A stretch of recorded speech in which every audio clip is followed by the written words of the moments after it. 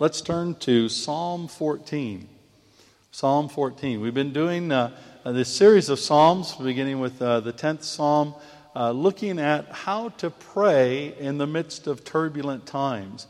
And each one of these Psalms that we'll be looking at gives us a new insight into how we can organize our prayers and focus our prayers. Before we read, let's bow in prayer. Gracious God, thank you so much for your word. And I pray that you would open it up to us now in the power of your Holy Spirit. Help us to pray more effectively, especially in the midst of the times in which we live. And help us to navigate through these turbulent times effectively as your disciples. We do love you, honor you, worship and adore you.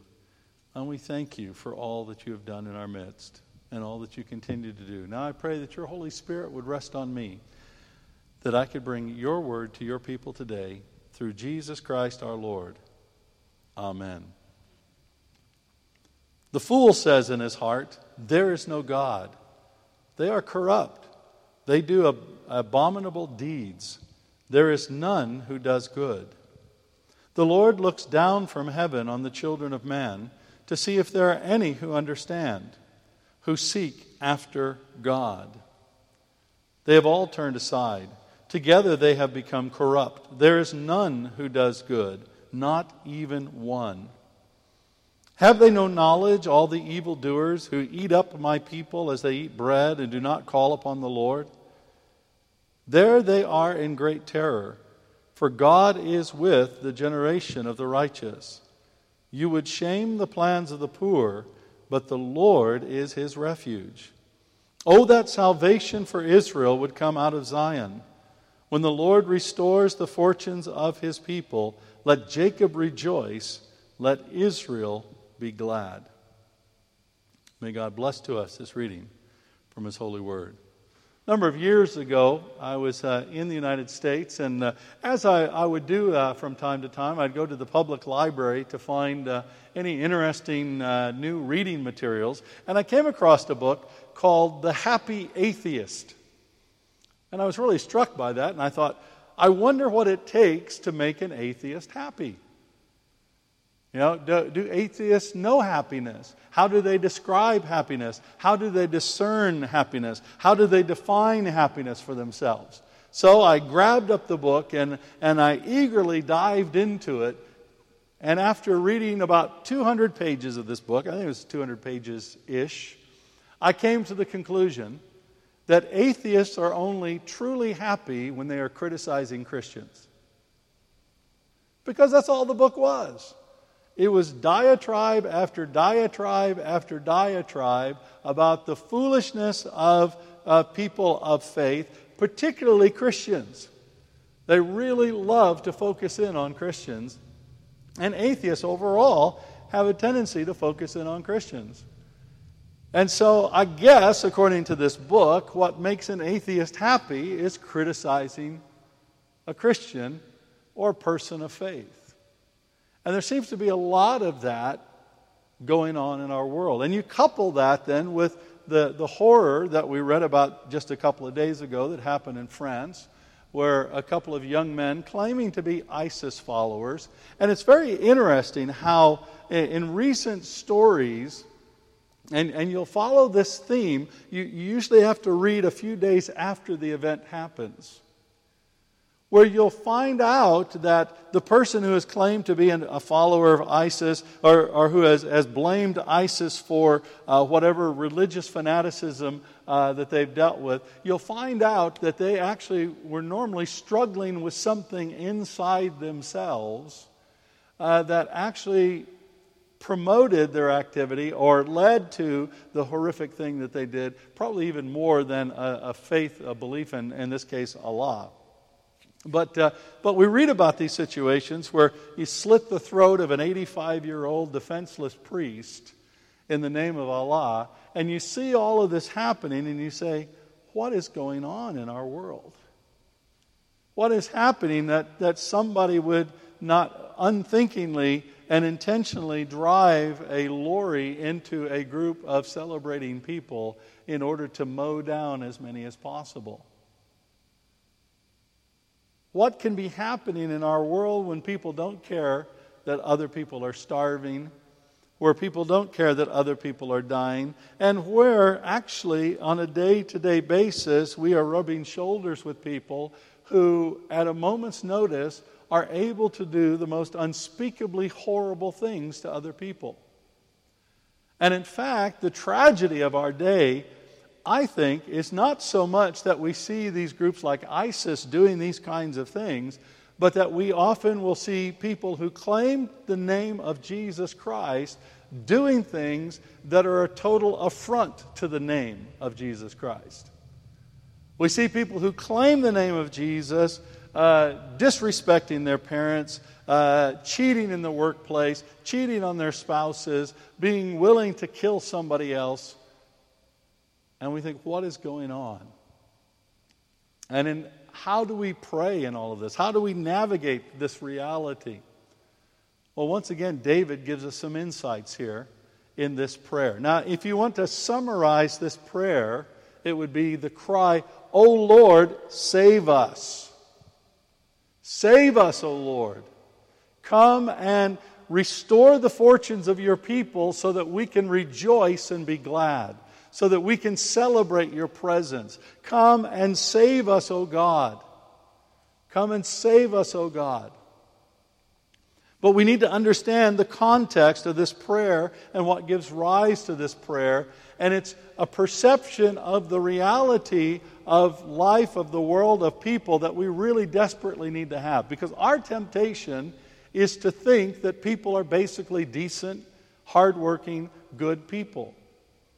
And we'll find a lot of decent, hardworking, good people, good using good in quotes.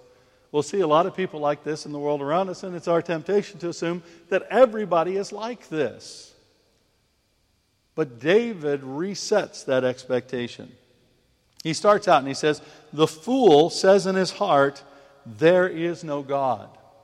Now this is very important because our morality as people tends to come in reference to God.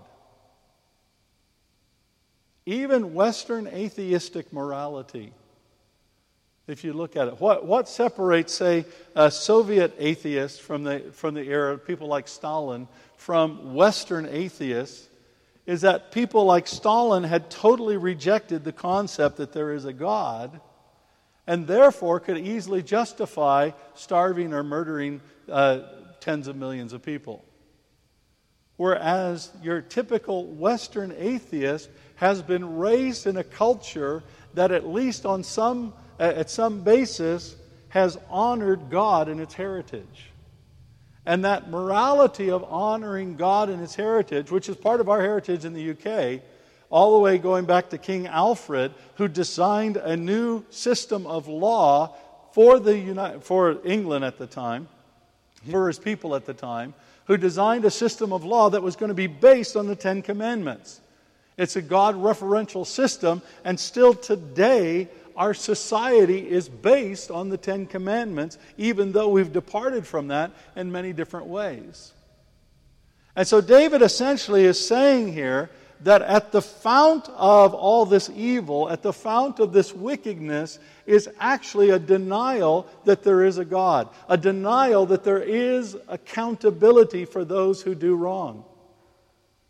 And this happens even in the body of Christ. We got some people who teach this a hyper grace message that says, there's so much grace, it's grace, grace, grace, and nothing but grace, that it doesn't matter what you do.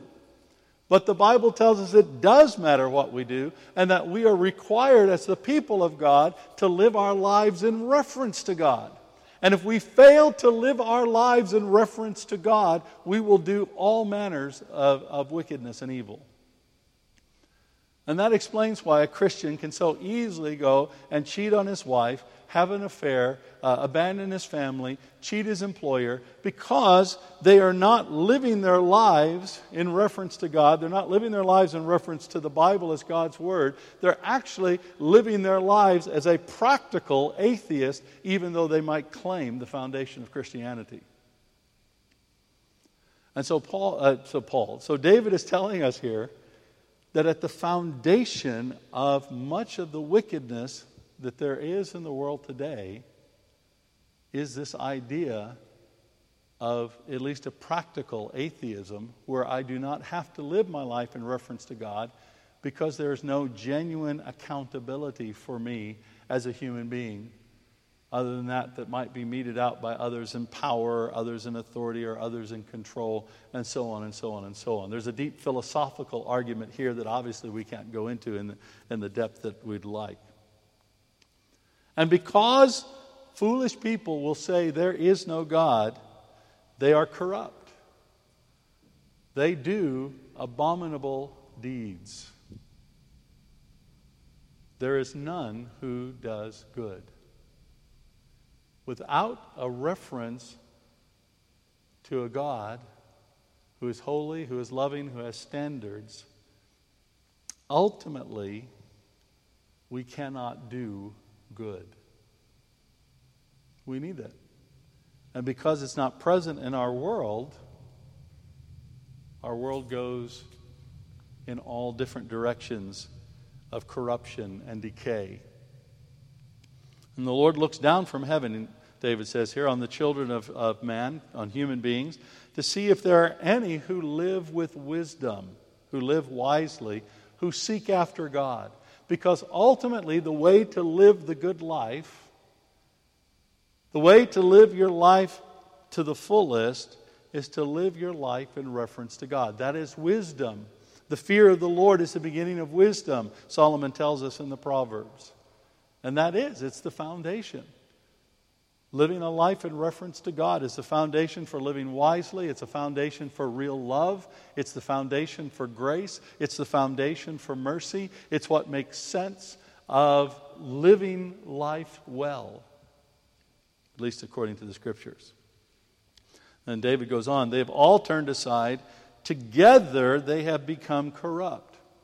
And David is pointing out something here that we often miss, and that's the fact that not only individually do we tend to corrupt ourselves, do we tend to act wickedly, but even, and perhaps especially when we're together in a group, we can act corruptly and wickedly.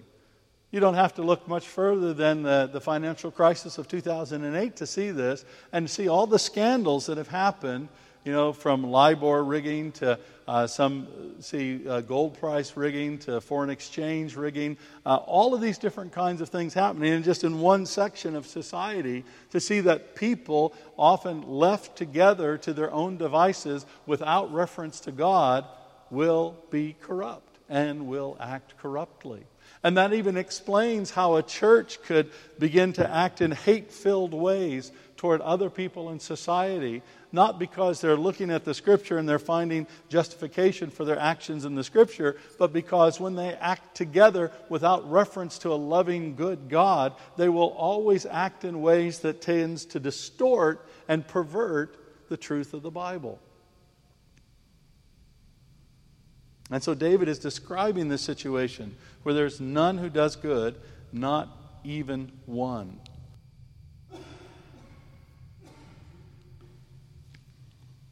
And because of that, they tend to consume those of us who do want to live our lives in reference to God. You see, this is the thing. In a world where God is not honored, where people live as practicing atheists, whether or not they claim to believe in a God, ultimately there will be no respect for the people of God, particularly in this case, the people of Yahweh, the people of faith. And that explains why it's so easy in a society like ours to trash the church in ways that people would never trash Muslims or Hindus or Buddhists or atheists where it's easy to label Christians as intolerant and uncaring, where it's easy to identify us as religious extremists that need to be moved to the margins of society, if not removed from society entirely.